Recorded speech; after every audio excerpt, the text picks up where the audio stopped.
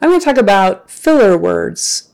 Those are words, like I just used, that people put in the middle of sentences when they're trying to think of the next thing to say.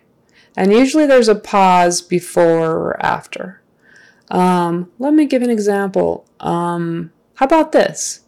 So you see where I threw in the ums there? Or I might throw in I might throw in right? So people are used to hearing those filler words like and but they have to be in appropriate places. If you're using it just to help your speech flow, people will get really confused. So, for instance, would you like some water? You can't say, would you like some water? Or people will get really confused. Would you like some water? That may flow better, but in English it's a no-go. It's confusing. Would you like some water? You can't put an on the end of things without there being a reason. Would you like some water? Not would you like some water. Not would you like some water. Not would you like some water. Not would you like some water.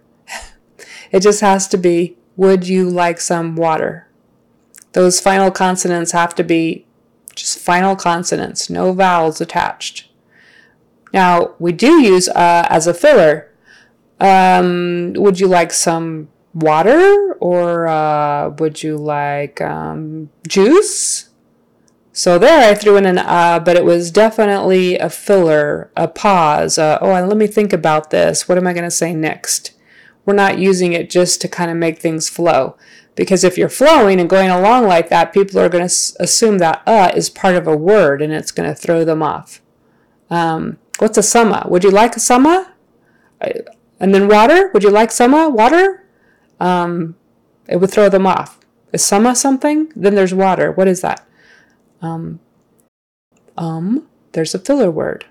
And speaking of filler, that is a tricky word to say sometimes. Filler. Make sure you get the right vowel here. Filler.